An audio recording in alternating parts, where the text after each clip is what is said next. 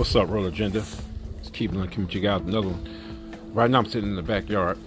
It's about 3:40 p.m. January 3rd. I was thinking about something. So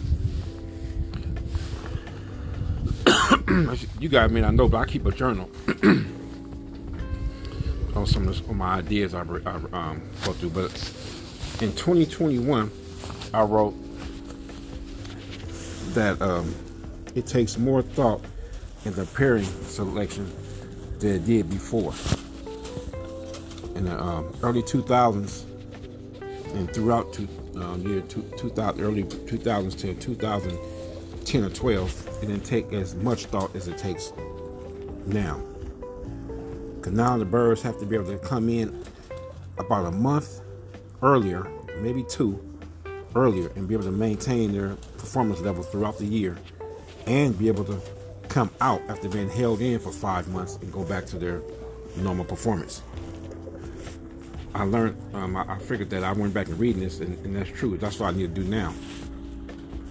It's not that they have to start going 30 feet at 3 months, where my birds normally took 3 to 5 months to start showing some performance.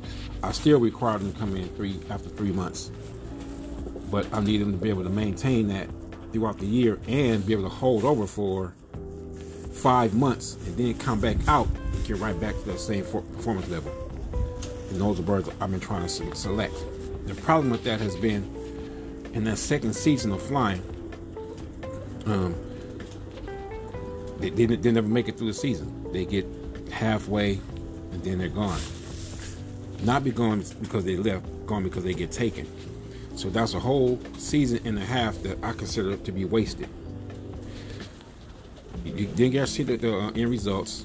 You can't take it in and see if it can breed, so it's not a bird is gone. So now you have to start with what's left of that season and try for the next season, and that cycle continues now. So that's another reason why I breed the birds. If I see something real good in that first season, sometimes I don't want to take the chance of trying to keep it and then lose it. And I don't have it, so I don't have the option of doing nothing with it. That's why. Not because I think the birds don't fizzle out or nothing like that. That's just why. So you don't have them no more, and you're left with second best. If I keep having every year, how do you get better?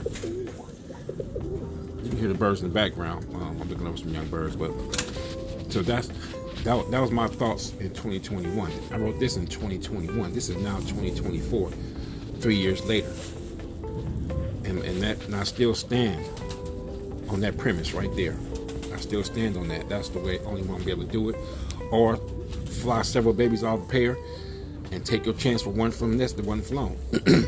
That's my options right now. So I take those options now weigh them out, see which one I think is going to work. So what I try to do is fly the bird. If it give me a good hard season, really good, I'll take a chance with it. The reason why I think that's the best course of action is if it does not work in the loft, guess what I can do? I can put it back into the kit.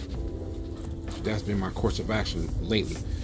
No, not lately. I got to get back to that way of thinking, because what I was trying to do is try to have holdover kits with all these good birds in it. But then that second year, when I put them out, they look tremendously awesome, great, all that.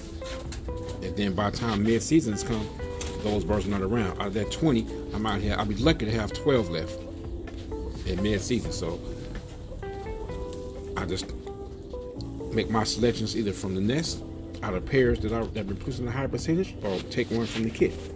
This year I took them birds out of the kit at the end of the year. There's 3 birds that got taken this year toward the end that I would have definitely took out.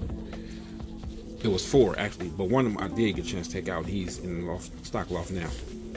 So if he don't work out as a breeder, guess what he can do? He can go right back to the kit, no problem. See, that's what I like about it. When you select birds from the nest, they've never been flown. So when you breed them, if they don't give you what you want, what you're looking for, what do you do with them? It's hard to get them in the air, give them away, sell them, whatever it is.